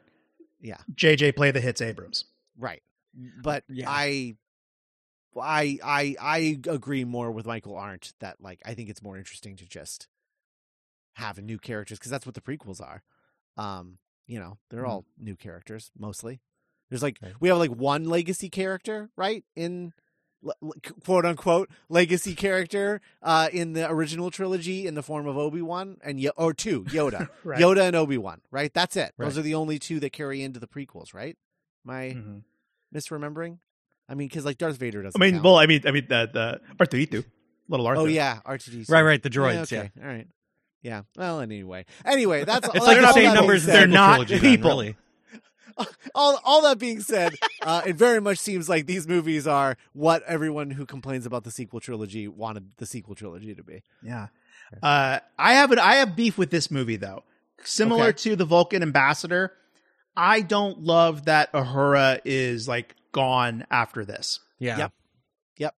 I don't like that either. I do not like that the rendezvous point she's talking about is Vulcan at the very end of the movie. That's a bummer. Right. It's weird that she doesn't get to be part of that panning shot of the crew looking on as the Enterprise, like, you know, dies in a blaze of glory. Right. Yeah. I think I would have like preferred if she like stole a shuttlecraft by herself, and just like or joined like up with them on the way out or something. Yeah, or like made the kid work the transporter, and then it's like you better lock yourself in that closet or I'm going to know about it. Yeah, you know? or like called in a favor, and like somebody comes in and was just like, "Oh yeah, Uhura did this for me when I was in like the academy," and so I'll is Pike still alive at this point? I don't think so.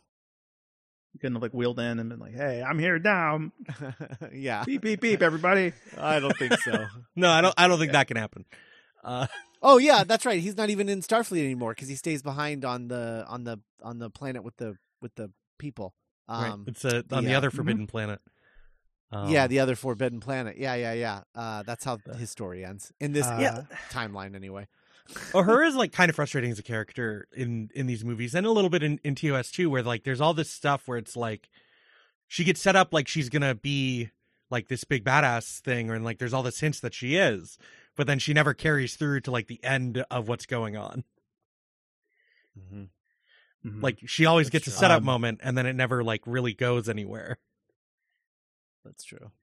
It's kind of a big, I guess, to compliment Abrams after kind of roughing him up a little bit a couple minutes ago. It is something he attempts to correct with Zoe Saldana's run with the character. Yes, for sure. What about that blonde Yeoman from the early? What was her name? Yeoman something. Yeoman Rand. Rand. Yeah. She was in. Wasn't she in? She's in episode of Voyager, I think. Well, yeah, but I think she was in motion picture. She was like the head of she was the Enterprise's like lead medical officer, I think. Oh yeah. Yeah. I think that's who that was. Nurse Rand or whatever. Yeah. Not crazy about the usage of Uhura, Nichelle Nichols, legend. And I think, she's used much better in the movies to come, fortunately, I think. Yeah. There's that one really weird thing that happens in 5, but we'll talk about it. we'll get there. Or maybe we won't. Maybe we'll just get there. Maybe we'll just pretend that pretend it doesn't happen. Just look away from the screen awkwardly and pretend it's not happening. Anyway, they steal the Enterprise, and they make it out there. The Excelsior follows. What's that? Oh, please. Yeah, I thought you were going to skip over the thing, but you're not. No, the Excelsior follows. They get the space doors open, and then they take off. And then and the captain of the Excelsior is like, "Well, they got another thing coming. If they can think they can outrace this beautiful, sexy machine." And then he's like, "Hit the warp drive," and warp drive doesn't work, and it's because Scotty, who is captain of engineering on the Excelsior, sabotaged their warp engines. And with a twinkle in his eye, he's like shaking the parts in his hand like they're like screws. Right. And that's a good line too. He's like, souvenirs from one surgeon to another, and he just drops them into McCoy's hand. It's so good. Oh, another really great line earlier is when he's telling him that earlier in the movie, Kirk asks Scotty how long something's going to take. And he's like, it's going to take like 4 hours. He's like, we're going to be there in 2. He's like, I'll do the best I can. He's like, do you always say that things are going to take 4 times longer than they actually do? And he was like, how else do you think I'm going to be a living legend as a miracle worker? Right. How else do you think I keep my reputation as a miracle worker? It's so good. So good. Right. Do you always multiply your repair estimates by a factor of 4? It's so good. It's so good. And the arc, the payoff of Scotty sabotaging the Excelsior is like they've been setting up that everyone is like, God, the Excelsior, that's the future, man. That's the ship you want to be on. That's like the next thing. And he's like, I don't like it. I don't like that thing. Yeah. I don't like the way it looks. My grandma had wheels. She'd be a wagon. James Doohan is so good. Good. He's so good. God. And he just gets better in every movie. I think he's so good in the next one, in 4. He's unbelievable in 4. Anyway, we go back to Saavik and David, and they find a regenerated Spock. And this is when David reveals that that the Genesis didn't work, and that he put proto-matter into it in order to get it to work. And Sophix is like, wow, you're a lot like your father. You just made the thing happen because you wanted it to happen. He was like, you cheated. Yeah. Change the parameters of the test. Mm-hmm. And yeah, so but the proto-matter is unstable, and that's why everything is like evolving so quickly and dangerously. It's kind of the most like Star Trek the series the movie gets to feel like, which is like tackling the idea of, you know, supposedly this utopian idealized science still falling victim to the human error of like wanting the thing right now and being impatient, and, you know, that having serious unforeseen ramifications. Right. Yeah. Because like David implies that like Genesis would work. It just would have taken so much longer to work that it wouldn't have been worth it. Right. To which I say, Liette Kynes in Dune didn't have that problem. She did the work. Yeah. So they call up to the Grisham, and they're like, hey, so funny story. We found Spock. He's a child. And Baby Spock. Yep. We should probably maybe like beam up. And the captain of the Grisham's like, this is a little weird for me, and I'm not sure I want that on my ship. So is this a weird Vulcan thing? Did they do I'm that? gonna call Starfleet, and I'm gonna ask for their advice because I don't know how to tackle this. Hey, you know that dead guy that's supposed to be dead? He's not dead.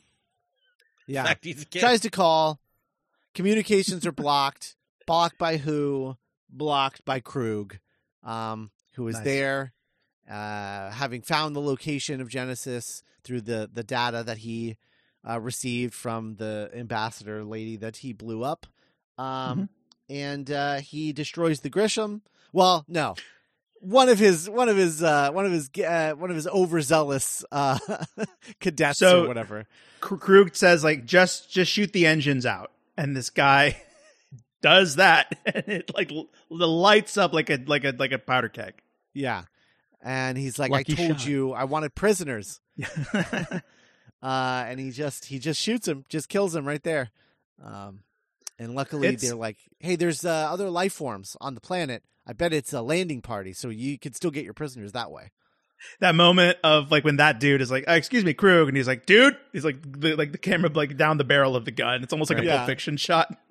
Say one wrong thing, Torg. He's just. I'm ready to smoke some fools. One thing real quick about like the Excelsior Enterprise thing is it really felt a lot like a Pirates of the Caribbean like ship stealing sequence. Yeah, and it was a cool like, oh yeah, the nautical avenue that kind of takes a back seat compared to Khan. It's like the most like seafaring adventure thing, Yeah. Totally. Well, and also they're literally pirating a ship, like it's right. Yeah, it's really fun. So Krug and a landing party go down to the planet. That's when Krug fights that snake thing. Which is sad because the snake wasn't doing anything. It was just there. And then Spock is aging rapidly. As you're wont to do when you want to bring back your 50-plus-year-old actor into the role. They write it off because it's like, like the amoebas that grew so rapidly, like Spock's body is growing rapidly. Right. But not at the same rate as the planet, because he says, because I used that proto-matter, everything is evolving rapidly. That's why Spock is aging rapidly and why the planet is acting like this. And she's like, well, how long do we have? And he's like, days, hours. And I'm like, know. Yeah, but I'm like, wait, so the planet has days or hours. The planet is evolving through its entire life cycle in a matter of like a day or hours. But like Spock, is it that like Spock's life cycle is synced to the planet's life cycle and it's not like a 1-to-1 thing? Because like I was just thinking like, wouldn't Spock have aged like really quick then? Yeah. Because like planets are around for like, Yeah, really long billions time. Yeah, it's definitely messy. Yeah. It's almost like, I don't know if like they cut back to Star Trek 4 and it's like, wow, Spock, it's like you've aged a year, even though it's only been like, yes, it's almost like we all have. I don't know. Yeah, right. Yeah. Well, we all spent some time on that planet, so you know. But yeah, Spock ages into Pon farr, which Rough is age. this situation in which so Vulcans have no emotions, right? That's their whole thing. Well, if you don't have any emotions, you don't have any lust, and if you don't have any lust, you're not going to be procreating. And if you're not going to be procreating, then your entire species is going to die. So they have this thing where every 7 years, the males on their planet basically get so horny that if they don't hit something, they're gonna die. And that's how the Vulcan species continues on, is through this Pon farr situation that happens every 7 years. So he's entering Pon farr. See, that's the thing, is like when you explain it like that, I feel like Pon farr is not as like ridiculously like overly sexual like it is in like fan fiction and all of this stuff. Because it is like there is a literal biological reason for why Pon farr needs to exist in Vulcans. It's not just like, wouldn't it be fun if like once every 7 years Vulcans just got real horned up? You know? Don't we want an episode with horny Spock? How do we make that happen? Yeah, right. Yeah. So it's a little more complex than that. But I think like from a biological standpoint, I think it's a really interesting concept. I just picture Gene Roddenberry in the writer's room back in the 60s, like Ted Lasso, puts like a banner above the wall and just writes horny Spock. Horny Spock. Everybody has to tap it as they exit the room. This is the goal. This is what we're working for. This right here, this is the goal. This is where the money is. And it's cool. I think it kind of, Saavik being there is like really handy, because she's able to contextualize like what Spock is going through to David and the audience, because she is half Vulcan. Right. So then she talks to baby Spock, teenage Spock, and does like some hand stuff with like her hands and his hands and whatever, and then we sort of cut away. And some people feel that what she did was mind melded or whatever and got rid of his Pon farr, like just sort of like let it do its thing in mind meld form, and then he got over it. However, my understanding is that there was the original concept of this was that she did sleep with Spock because it's the only way. He has to mate or he's going to die. So she mates with Spock, becomes impregnated with his child. And that's why in Voyage Home, she stays behind on Vulcan, is because she's pregnant with his child, and then was later going to come back in with the baby. And I think, if I'm not mistaken, it's also was going to be the reason why she acts the way that she acts and does what she does in Undiscovered Country, when she like the whole murder mystery thing. All of that was going to be related to like her being a mom or something now. I don't know. And then when that changed, everything else changed. And it just like retroactively, they like took away all of that. But what do we think about that? About Saavik being the mother of Spock's child? Norman? It's awkward. Awkward. Yeah, Norman's throwing his hands up. Yeah. Because like, how old at the oldest is this Spock? At the oldest, say 7 years after puberty. So let's say at oldest, right? Like 13 plus 7. So like 20, 20 at the oldest. Right. 20. Yeah. Right. But with like no upbringing, basic, almost no mind. Like, right. This is a real weird situation. Like, the more you think about it, the worse it gets. Yes. I'll tell you what, though, if nothing else, from the point of view that Scott laid out, it seems logical. It does. Right. Like, it's like, well, he's going to die they're otherwise. in this situation. Yeah. What am I supposed to do? Pon farr. I'm a Vulcan. Got to roll up my sleeves and do what I got to do, I guess. Yeah. So I have a question. Do either of you believe that Spock, Spock Prime, the Spock that died in Wrath of Khan, what you would say that his relationship with Saavik was like mentor-mentee, right? Yes. Absolutely. 100%. He was Okay. training her for like a first officership or a command, like 100%. Yeah. Mm-hmm. Like, hey, like it's my job as a Vulcan in Starfleet to help other younger Vulcans like move up the ladder a little more easily, Mm-hmm. Yeah. Um, There's please.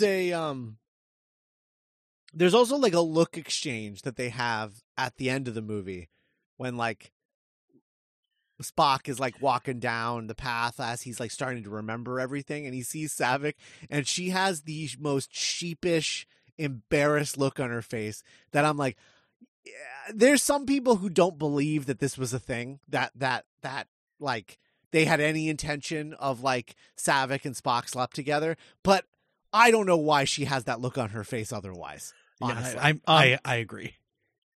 Yeah. I have a story. Okay. So, what was the name of the actor one more time to play Saavik in this one? Robin Curtis. Robin Curtis. So Robin Curtis tells this story because, thankfully she had like the Vulcan on set with her, but she had difficulty kind of nailing the like Vulcan of like not reacting to anything.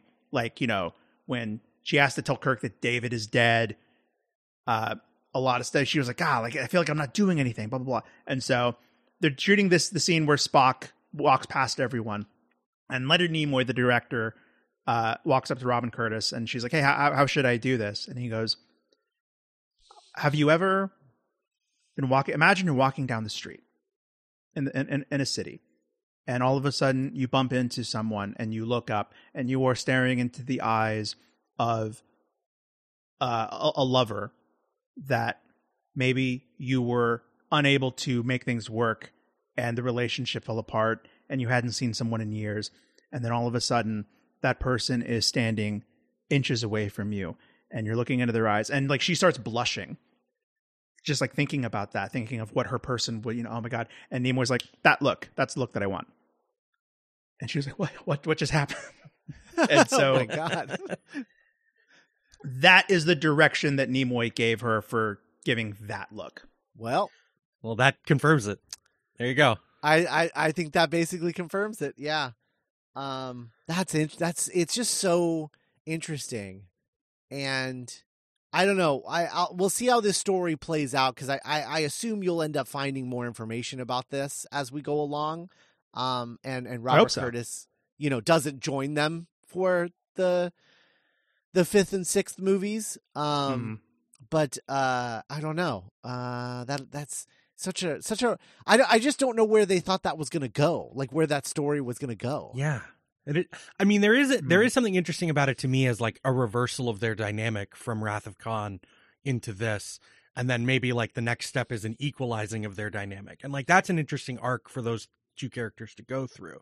But like, I don't know where it goes from there. Like, how does it like fold into everything? But it's also the age difference, even It's though weird. like when it happened, there wasn't, the age difference was really in the opposite direction. But Right. like now, like the idea of like this young woman being the mother of this like 60-year-old man's child is just so strange. Very. It is really weird. How old is Saavik supposed to be? In Star Trek of all things. Yeah. How old is Saavik supposed to be? Like in her 20s, maybe? Is the Vulcan lifespan roughly that of a human? It's a little longer. I think it's they longer, can live to like. Yeah, I think they live to like, on average, I think they live to like 120 or something like that. Yeah. So it's kind of Hobbit like compared to like elves. Right. Yeah, that's true. Oh man. Wow. Yeah. Well, I mean, we know how much Leonard Nimoy loves The Lord of the Rings. He wrote a whole song about it. But man, he would have been a good Elrond. Back in the day. Yes, 100%. Oh my God. Also, can we get Hugo Weaving as a Vulcan? Just saying. Right. He's done Matrix. He's been Megatron. Yeah. He needs to. He needs. I to can't step see him up. being in Star Wars.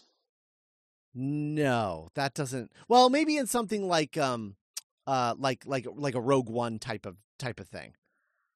I mean, I can see him being like him an like Old an Republic Imperial. Jedi Master in something. Oh, see, I was Yeah. gonna say I could see him being like an Empire officer, Also, that I can like see a, both like a of those. villain. Yeah, yeah. Okay, I retract my Anyway. statement. Anyway, But Grand Moff Elrond. Grandma Elrond. poof. So What were we talking about before? Man, that really swept my mind. Hugo Weaving. Were we talking about like? I mean, I think we were just moving on from the Ponfar of it all. Yeah. And Yes. and Wow, is that a book? Is there a book called The Ponfar of It All? I don't know. Okay. I hope so.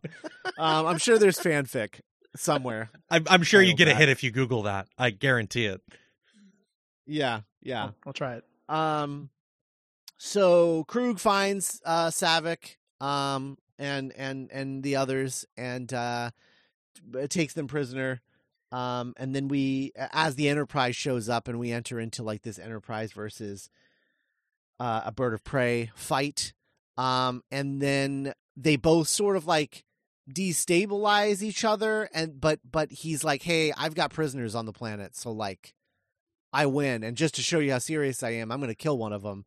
And David takes the hit, and They're about to kill Savick, and then David makes a very Kirk-like move of like, if I'm gonna die wrestling yeah, and grappling, yep, and gets stabbed in the gut. gets stabbed, and yes, indeed, those Klingon bastards do kill Kirk's son. Nimoy to this day, or I presumably like never was able to confirm whether or not Kirk's stagger and fall backwards was improvised or Shatner, but he's like, knowing Bill, it could very well have been like perfectly rehearsed and choreographed. Mm-hmm. Mm. That's his acting is a lot sometimes, but man, it's good. It's also like sometimes I think people underestimate how exaggerated people's reaction, like real reactions to things are. I think most of the time, like acting can be almost too understated because they're afraid of looking stupid. But when these things actually happen, these tragic things, your reaction is not worried about looking stupid. Your reaction is just genuine. And so there's a part of me that also thinks like this is almost more genuine acting than, other times when people are just like single tearing it, because they don't want to look stupid or unattractive. And William Shatner is just not afraid to just fall out of his chair, and shout about those Klingon bastards killing his son.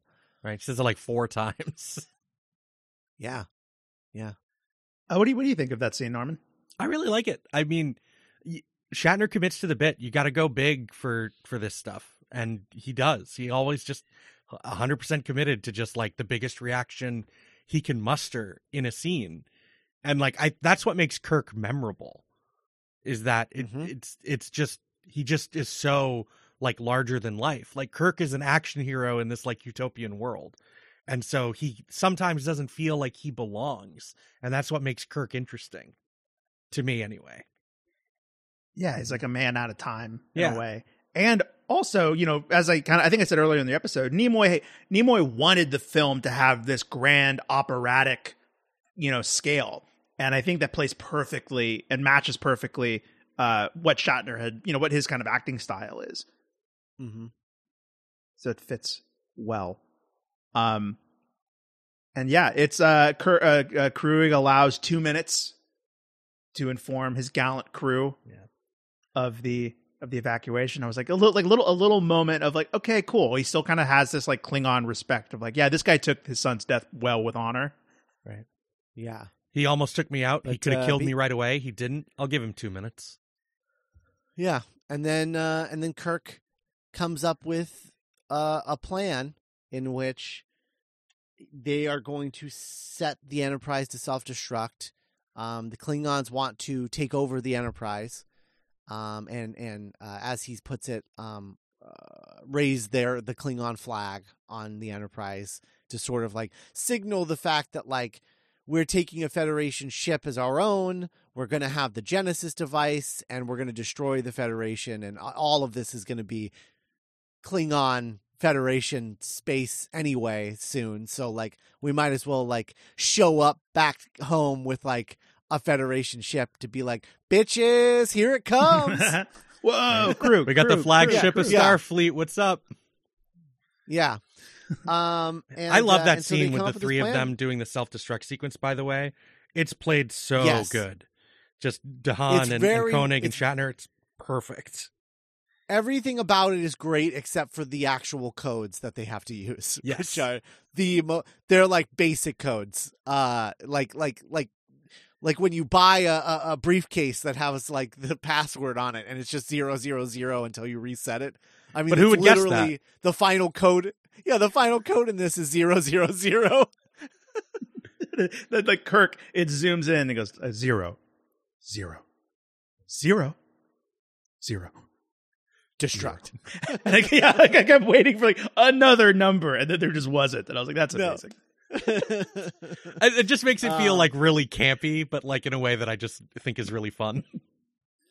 Yeah.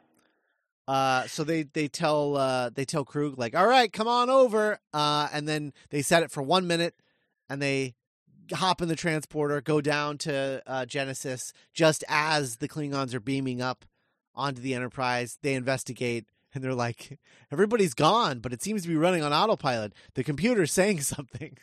And Krug's like, let me hear. And he's like, here, listen. 7, 6, 5. And he's like, get out of there. And I'm like, they're not going to make it to the transporters in 4 seconds, guy. Like, it's not going to happen. Krug is like, that son of a bitch. I said no tricks. I specifically requested no tricks. Also, wait a minute. Why is Uhura not with them if they can beam out of the Enterprise without somebody at the engineering console? If that's something you can do, why did they need Uhura to stay behind? I don't know. Bullshit. It's nonsense. Yeah. It is bullshit. It's bullshit. And also, like, I would have just loved her pointing her phaser at that dude standing on the transporter platform, being like, "Now flip the switch, hon. Do a good job for me." Yeah. Stun yourself. And then the Enterprise blows up. Notable: Ken Ralston from ILM designed the little grubby worms from Star Trek II, as well as like a lot of the dog, Christopher Lloyd's dog in this is weird. I love that dog. Mangy, gross little dog. I'm so sad when it dies. Ralston always hated the look and design of the Enterprise, thought it was ugly, loved blowing it up.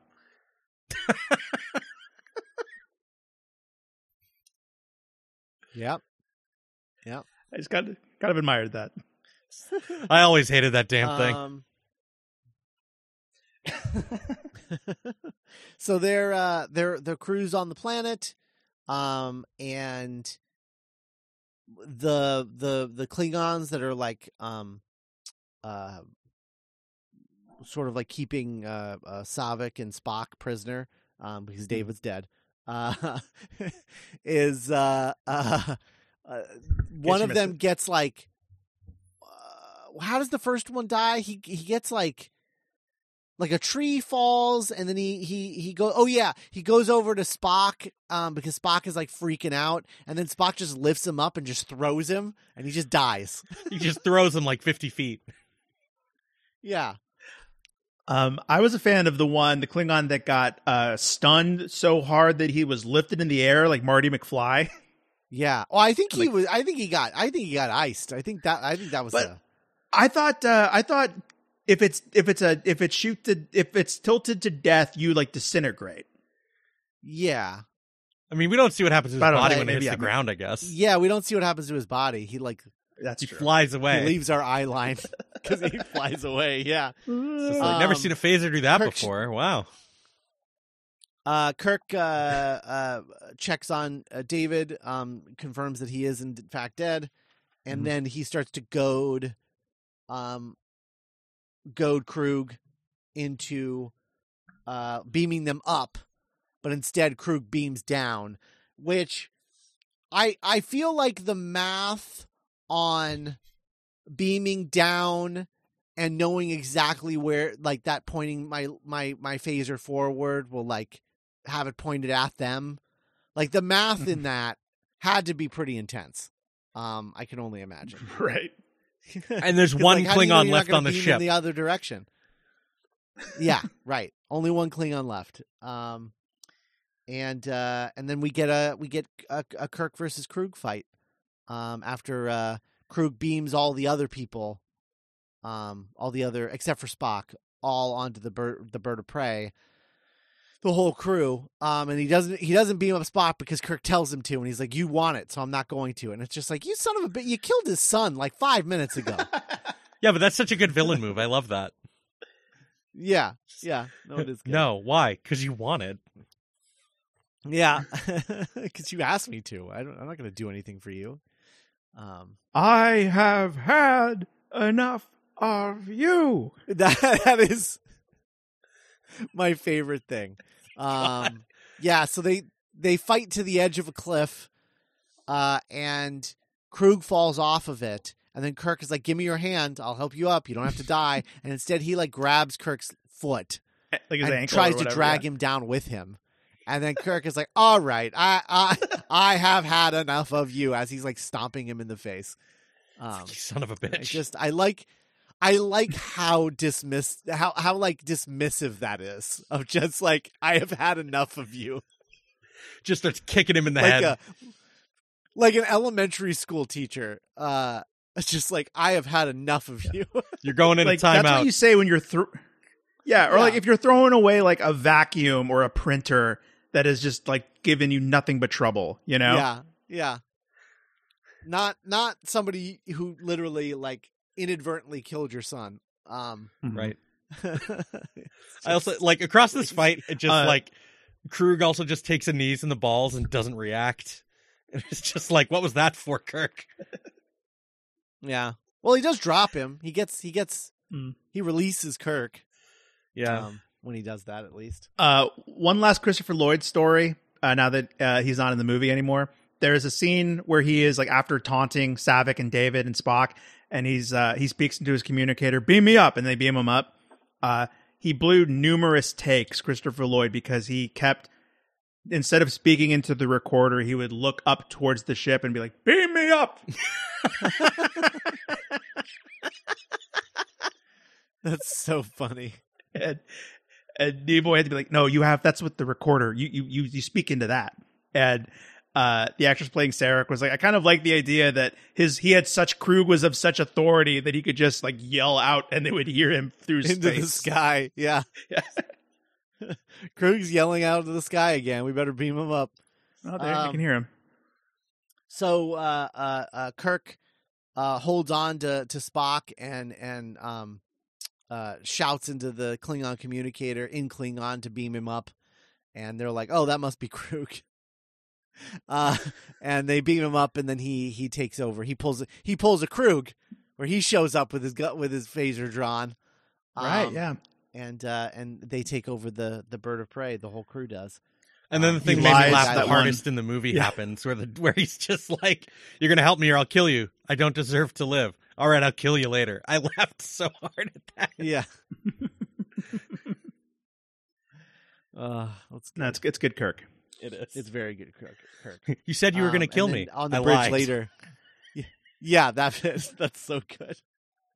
I just love when Klingons are assholes, like when they're bad people, and no one respects their honor at that point. And so, like, I think that's just such a funny way to treat Klingons, right? When they're assholes, it's like, no, you don't get honor. Like, sorry.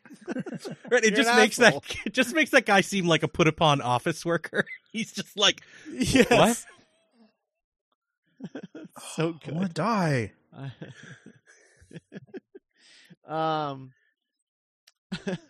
Star Trek 7, the wrath of that one Klingon that they disrespected. I had a question. Like, did they bring him Torg. up?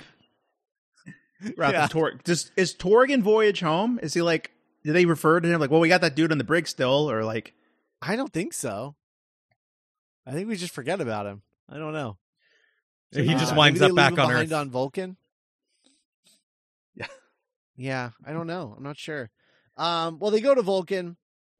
Uhura's there with Sarek, with Star Trek himself. Mhm. And they do this whole ceremony where they're going to take Spock's mind out of McCoy and put it into Spock's new body. And there's this great line where she's like, "Hey, just so you know, if we do this, there's a chance that this is just as dangerous for you as it is for Spock.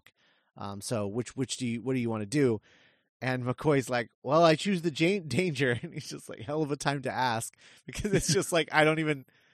Yeah, all right. I mean, what other choice do I have? Like, what am I going to say? No, Right. There's Like- all these people here. Well, this would be embarrassing, you know.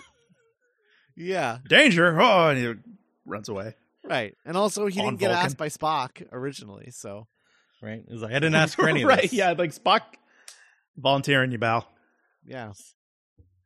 Right. Yeah, we didn't even talk about that scene where McCoy says that he misses Spock. That's really good too. Yeah, that is Yep, good. yep. That is good. Never thought I'd say Never this, thought I'd- but I I'd couldn't say bear this. to lose you again. Real good Yeah. stuff. He cares about him, but he'll never tell him in then, person. Yeah, and then we get Spock back, his mind back in his body as he like slowly starts remembering stuff. And that's when he says the line, "You're Jim." The needs of the one outweigh the needs of the many. Mm-hmm.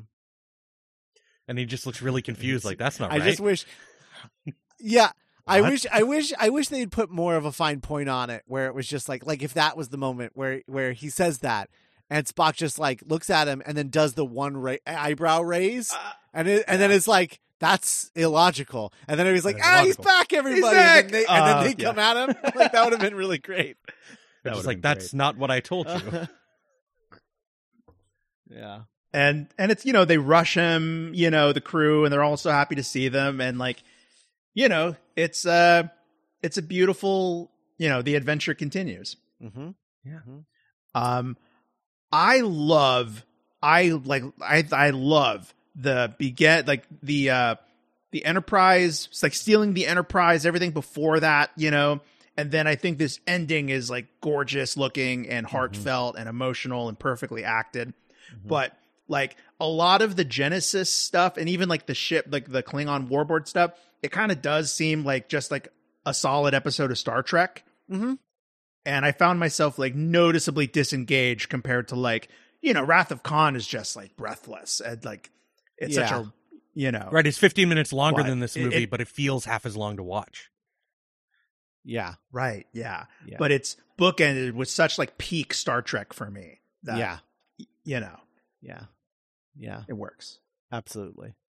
Yeah, I mean, I think that's generally the issue with this movie, like compared to Khan. It's just like the thematics aren't nearly as strong as they are in Khan. That just feels like, this is a movie built backwards from a moment, and Khan feels like it's built backwards from a concept, from a theme, Yeah. And then I Which- think like, Meyer compared to Nimoy, like Nimoy really nails like the emotional character stuff, but like the action excitement stuff, it isn't as like well, like, the craftsmanship compared to Meyer, it's like a little bit of a drop. Yeah, absolutely. Absolutely.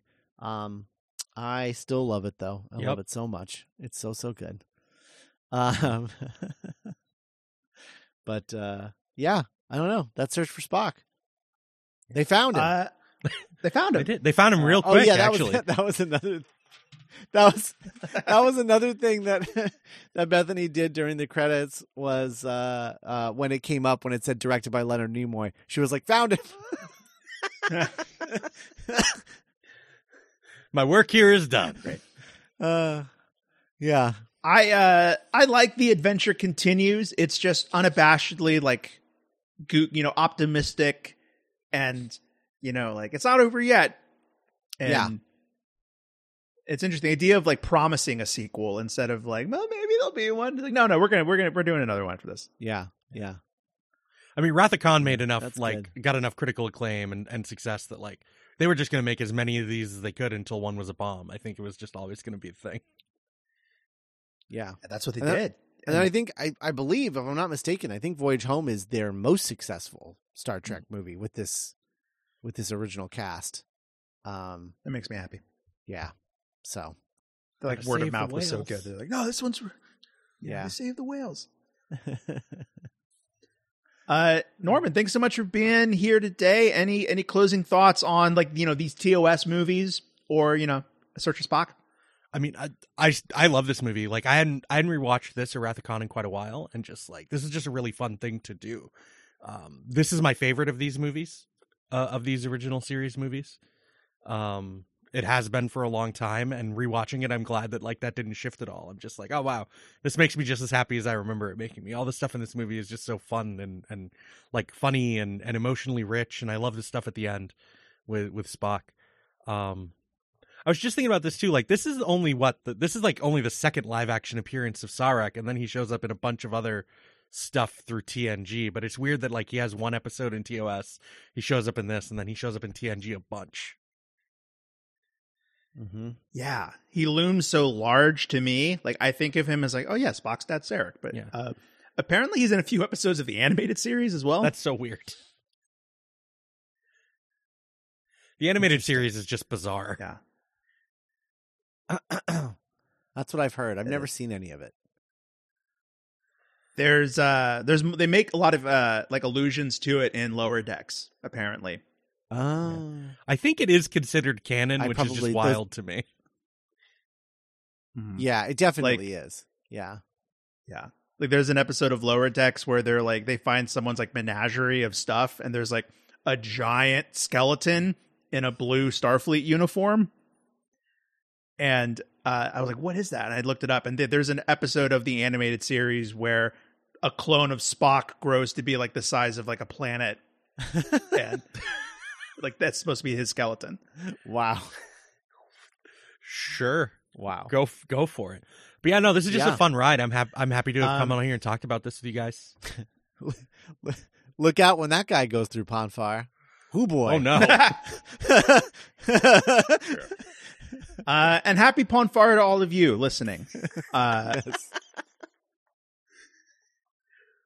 We will be back next week with The Voyage Home. Cannot wait for that discussion. Yeah. I don't know how I'm going to rank these, but that one definitely holds like a very special place in my heart. Yeah.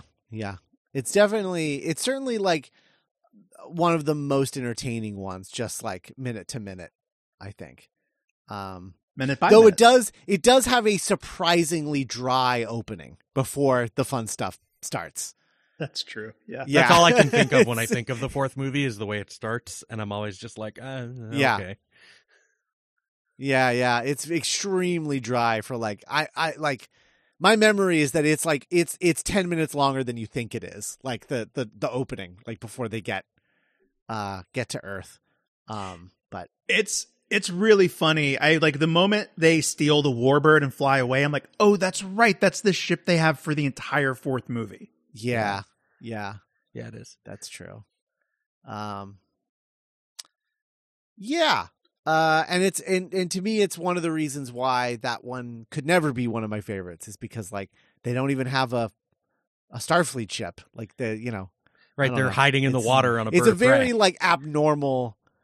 Yeah, it's a very abnormal Star Trek movie, and I love it, but I don't think it could ever be my favorite because it's just so abnormal. Isn't it like super I weird kind of- timeline I wise like- too, based on like what Khan's timeline is supposed to be? Like, because what year does that I movie think take place in the past? I don't remember, but I do remember it is like weird I Because think Khan somebody's had leaves to the Earth no-prize in that one. 1996 by his own reckoning. Yeah, right. I think they've had to mess with that. Yes. 2063 when I left Yeah. planet Earth. Oh boy. Anyway. Everything All right. was super normal. But yeah, we'll go into that next week. But for now, Support the Patreon. Leave a review for us on Apple Podcasts or a star rating on Spotify. It really helps us out. I don't know why we don't do this every week. But